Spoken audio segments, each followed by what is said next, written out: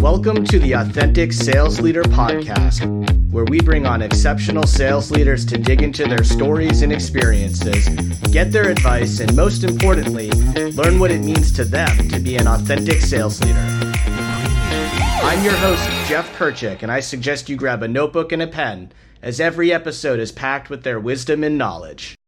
All right. Hello, everybody. Welcome to the Authentic Sales Leader Podcast, brought to you by Humantic AI. I'm your host, Jeff Kerchick, and today we are bringing in a very special guest, very good friend of mine. We actually met on LinkedIn a couple of years ago during the pandemic, and we've had the good fortune of building a good friendship relationship. Actually got to meet in person for the first time a few weeks ago. He is a multiple-time award-winning author and sales leader, director at Microsoft, Carson Heady. How are you doing today? Jeff, I'm great. I've been traveling, spending time with our customers and colleagues, and so that stuff reinvigorates me every time. And it's always good to see you. So how could I ask for anything more? Yeah, don't flatter me too much, but I appreciate you making time to do the podcast. You're one of the more respected and most influential folks on LinkedIn in the sales and the SaaS community. So let's kind of dig right in. Maybe just give us a quick introduction to who you are, what you do. Let's start there. If I were to start, I would say I'm just a lifelong student of sales. I love selling. I love sales leadership, building teams. I've been in sales for, 20 plus years. In multiple capacities in large organizations like Microsoft and AT&T and some smaller ones as well. So really good mix. I've done B2B, knocked on and pulled doors. I've cold called, and I've also worked in enterprise sales. And so I've gotten a lot of really great experience. I've written a few books. I get the pleasure of doing some podcast shows, some with you, and, just really doing anything and everything that I can to really embody and illuminate everything that I love about selling. So I get the pleasure of talking with a lot of sales folks. I'm currently a sales director at Microsoft, where I've been for the last 9.5 years, and it's been an amazing experience. So enjoying the ride. Love it. So in the spirit of the title of the podcast, we're going to talk about what does it mean to be an authentic sales leader. Topic near and dear to me. Obviously, I wrote a book called Authentic Selling. Would love to hear for your thoughts, like from a leadership perspective. What do you think about when I say, someone's an authentic sales leader? What comes to mind? Frankly, it's the opposite of what I was probably initially trained to be years ago. And what I mean by that is, I feel like when I came up as a sales leader, I didn't have a lot of mentors. And, we kind of had this thing where we had to be bulletproof. We had to be the smartest person in the room. And it's the exact opposite of that. It's being human. It's meeting people where they are. It's really understanding how do I build this foundation of trust and transparency with my team. And in doing so, a lot of that is sharing that experience that you've had. I think where I've been able to help teams is, letting them know through wins and often losses, how I've gotten the experience that can help them see around corners. So authentic leadership is really all about meeting people where they are, staying at the pulse of your team, understanding what matters to them and what makes them tick, being human and not feeling this compulsion to be the hero. You're the hero maker now. And so I think those are the principles that are really key to me, making sure that your team is privy to all the resources that they have that can help them be successful, putting them in a position to win, removing the legitimate barriers to their success, and supporting them, being their fan, being their advocate, being their evangelist. Those things are authentic leadership. Yeah, I love the just calling it out, being a human, right? I think a lot of times in these leadership roles, people feel like they have to be the pro all the time, and therefore, they kind of only talk about the good things, and the real humans are people that are honest and vulnerable, right? And so I love that. I guess are there any examples you can share about a time where you feel like leaning into this like authentic leadership philosophy paid off for you with a, a team member or something like that? One of my favorite stories of this was actually, it was years ago. There was a team that had been formed that was called a customer experience team. And this was at a prior organization that I worked. And, they worked with our existing customers, typically post sale. And they would work to make sure that the investment was working, that they were getting the value out of the investment, but they were also charged with upsell.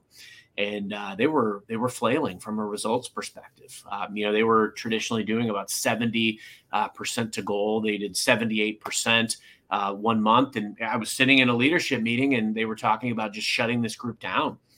Would have impacted a lot of folks' jobs. And I volunteered. I said, I'll take them. And I already had a lot on my plate. I had a full, 2 organizations that I managed and a couple of remote call centers. And I said, I'll take these folks. And I think it's interesting because anytime there's a new boss, and especially if you come in with a preconceived notion, they knew I was a really passionate young sales leader. They probably thought I was going to come in, start making, quick knee-jerk changes and things of that nature, but I did the exact opposite. I actually just, came in and sat with them while they were on calls. I listened. I didn't tell them what to do or say. I observed, and then I would get their feedback, and I would ask them, like, "Hey, look, you're probably aware that this team is not doing what it needs to do from a results perspective. I'd love to get your feedback. What's working? What's not? If you were to make changes, if this was up to you to keep this team surviving, what changes would you make?" And I got feedback from the entire team. I figured out what made them tick. We came together as a team, and we agreed on some of the changes that we wanted to make to, like, time allotted in between calls, some key metrics that we were wanting to chase. And the first month that we worked together, we did 141% to goal. That was my favorite example of this because it was really, I needed their buy-in. I needed to understand what mattered to them, but they also needed to understand the predicament that they were in, and they needed to be part of the solution. And so it worked magically. I love that. Like, coming in not with this mentality that you're going to tell people how to do things or how to fix things. It reminds me of this, like, leadership. I think I learned from, like, a leadership coach, this idea of, like, stop, start, and continue. And it's like these 3 things where you kind of go to the team and say, hey, here's a thing that we should probably continue doing, right? Like, this is what's going well, per your point, Carson. Like, when you're talking to them, here's something we should probably stop doing, and maybe something that we should start doing, right? And I think kind of through that framework, you kind of get some good, some good action items. What about, like, on the individual contributor level? I mean, you wear kind of multiple hats. You're a leader, but you also are responsible for closing deals and being part of these, kind of like an individual contributor role, if you will. So in that capacity, you're obviously dealing with, large customers, and you have to build relationships. And how do you think you're an authentic seller, and how does that come through for you in a sales role? I was an IC for a long time, and I'm so grateful for that experience because I think it really gave me credibility when I moved into a leadership role with ICs, even here today at Microsoft, because a lot of that experience comes down to knowing how to leverage all the resources that are at your disposal, the value that you can bring. That's what you got to figure out. That's what you have to get grounded in. What's the unique value that I bring to this customer? Sometimes it's you. It's your communication style. It's your responsiveness. It's how you deliver on your promises. It's how you, champion the customer and their story and their journey when you're trying to sell internally to get discounting, investments, workshops, resources, whatever it is.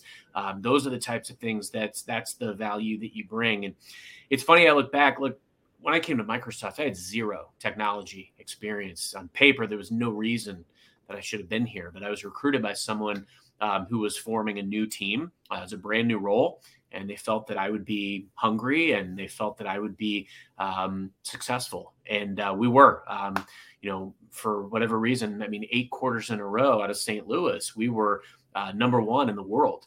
And, those 2 years, and then I got promoted into something else. But it's always been around building community around what we do.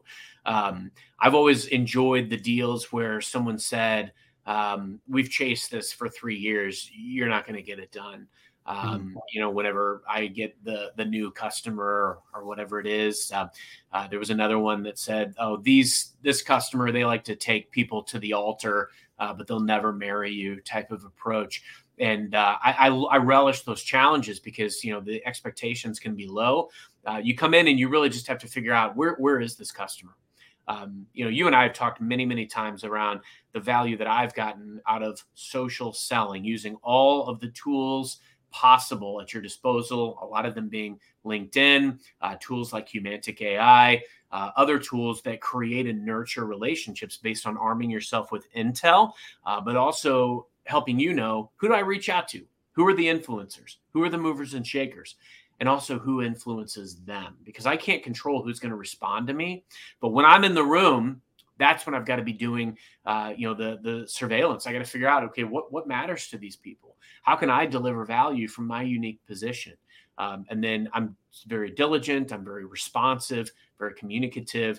And it's all about winning the business for them so that they see the value in what you bring to bear. The biggest deal I've ever closed, I walked into a scenario where I managed to get a meeting. I reached out to 100 people on LinkedIn, managed to get a meeting with the president early on in a role.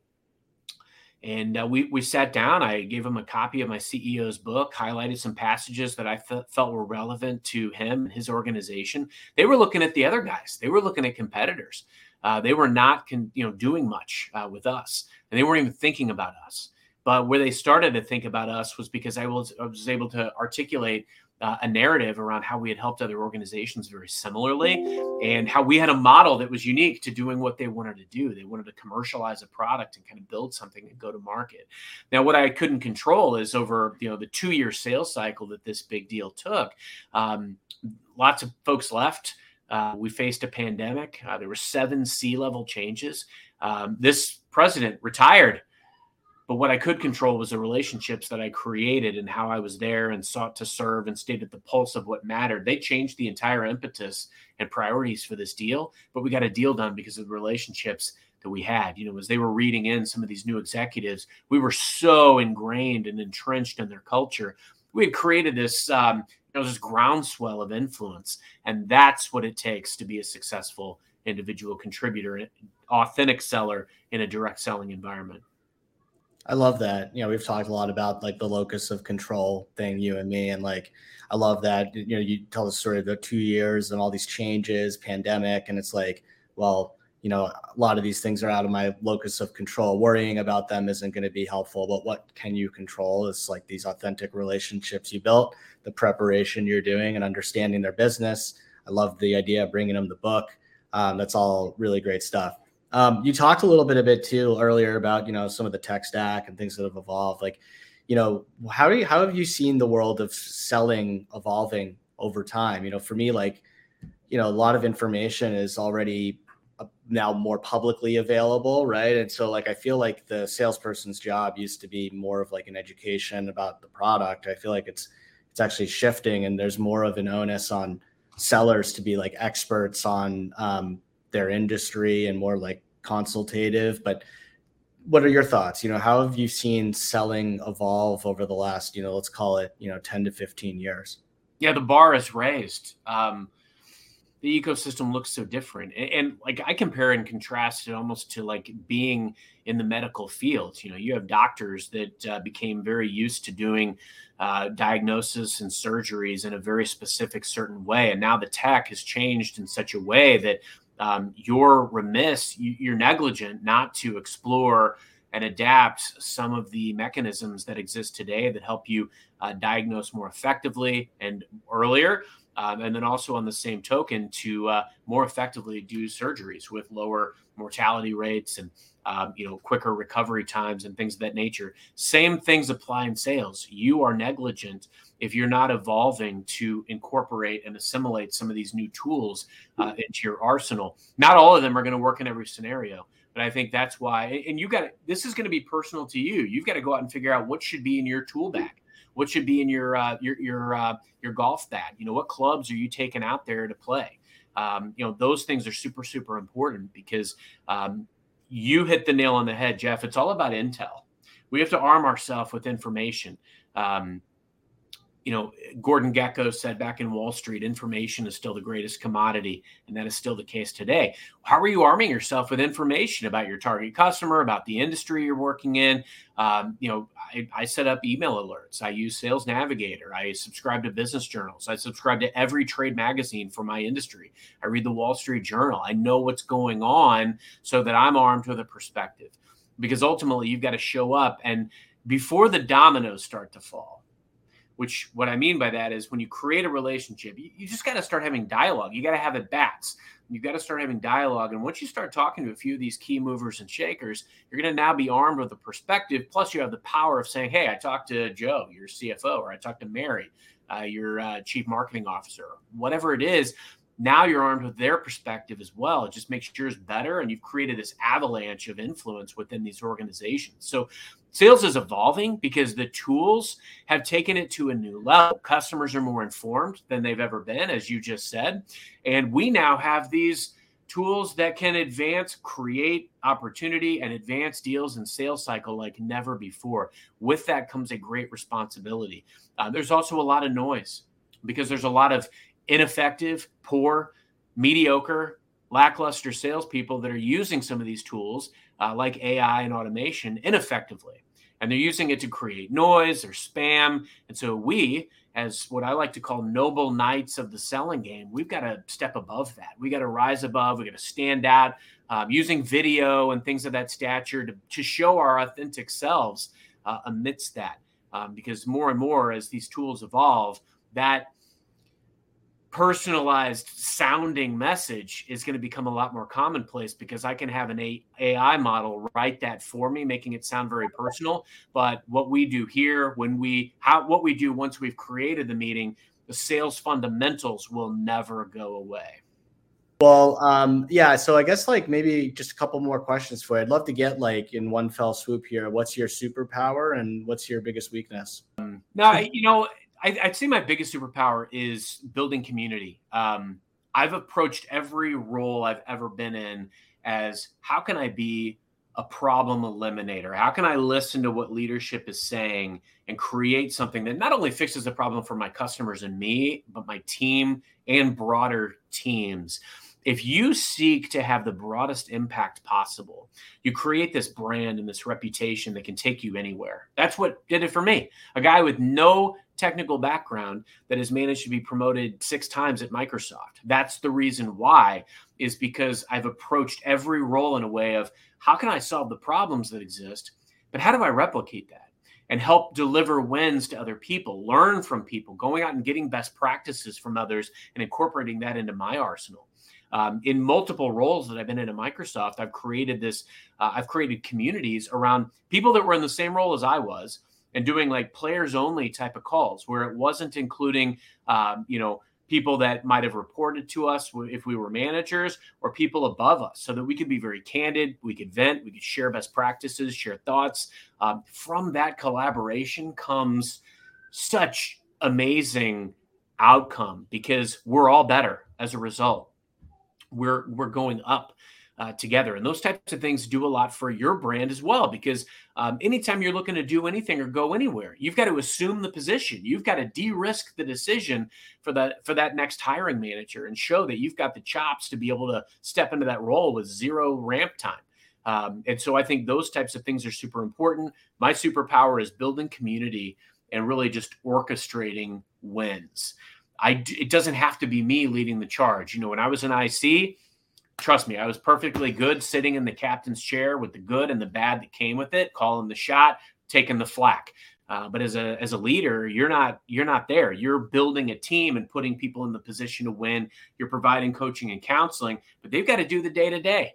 It's like being a parent. I can only instill so much in my kids. I can't make their decision for them, nor should I want to, nor should I stress over it because it diminishes your effectiveness. So that's my key superpower. I remember when I started out as an account executive and I tried to chase everything, every opportunity, didn't care the size, didn't care the magnitude. I thought I can close every single thing. And it pulls you into this impossible direction. You can't possibly manage it all. And especially in those types of scenarios, you need help. I work for a big organization. I've got a very dynamic team. And so there are areas where you have to figure out how to effectively scale. And while I wouldn't say that's a pure weakness, because I've made a lot of progress and strides in it over the years, every day I've got to bring myself to task and apply what actually somebody I interviewed on a podcast several months ago, Megan Reed, she calls ruthless discipline of scheduling. You've got to apply that every day. So I think where I would say I've got a weakness or an opportunity is just to continue to make sure that I'm being real with myself and that I'm staying true to these daily non-negotiables. So I am at my maximum effectiveness. I've got to stop getting stuck in the weeds and just putting out the fires. I've got to rise above and make sure I'm executing on overall strategy so that we're all more effective. If you were to talk to somebody who's thinking about getting into tech sales that didn't know anything about it, what would you want them to know? I had a friend of mine tell me years ago before I got into tech sales, because I was thinking about like what I should do. And he's like, follow the zeros. So if you're in sales, you want to go where the checks that are being written have the most zeros behind them, because those are the ones that are going to get you a lot of visibility, get you a lot of opportunity for brand building, and they're also going to make you a lot of money. Tech sales is exciting, but also it's not for the faint of heart. There's a lot of changes. Just over the last few years alone, I mean, you've seen a cloud boom, but you're also seeing a lot of customers with fear of potential for recession and, some of the economic headwinds. They're making a lot of changes.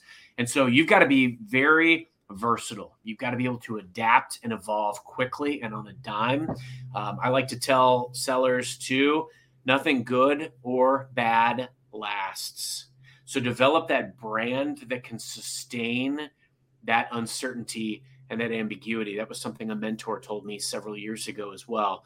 The last thing I would say is, and this is just true of sales in general, your network is your net worth. And this was something that a mentor told me a few years ago as well. I got laid off about a decade ago, and I thought, for whatever reason, all that sales leadership experience that I had and all the crushing goal, I'd just walk into my next role. I was dead wrong. It took me over a year to find a job, and I got paid less than half of what I had gotten paid my prior year. I had to build myself back up. I had to pay dues again. And so get yourself, and the reason why was because I had no network.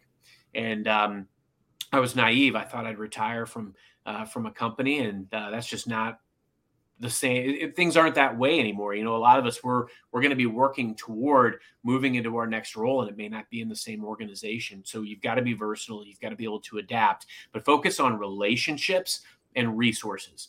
What are the key relationships that I need to be successful? That could be mentors, sponsors, managers, coaches.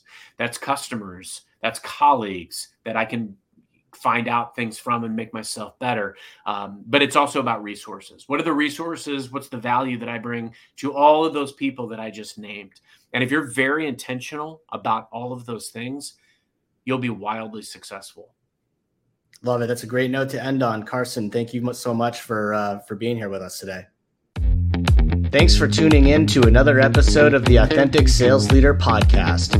If you enjoyed the show, the best way to share your gratitude is to share the show with a friend or to drop us a review on your favorite podcast app. Until next time, keep it authentic.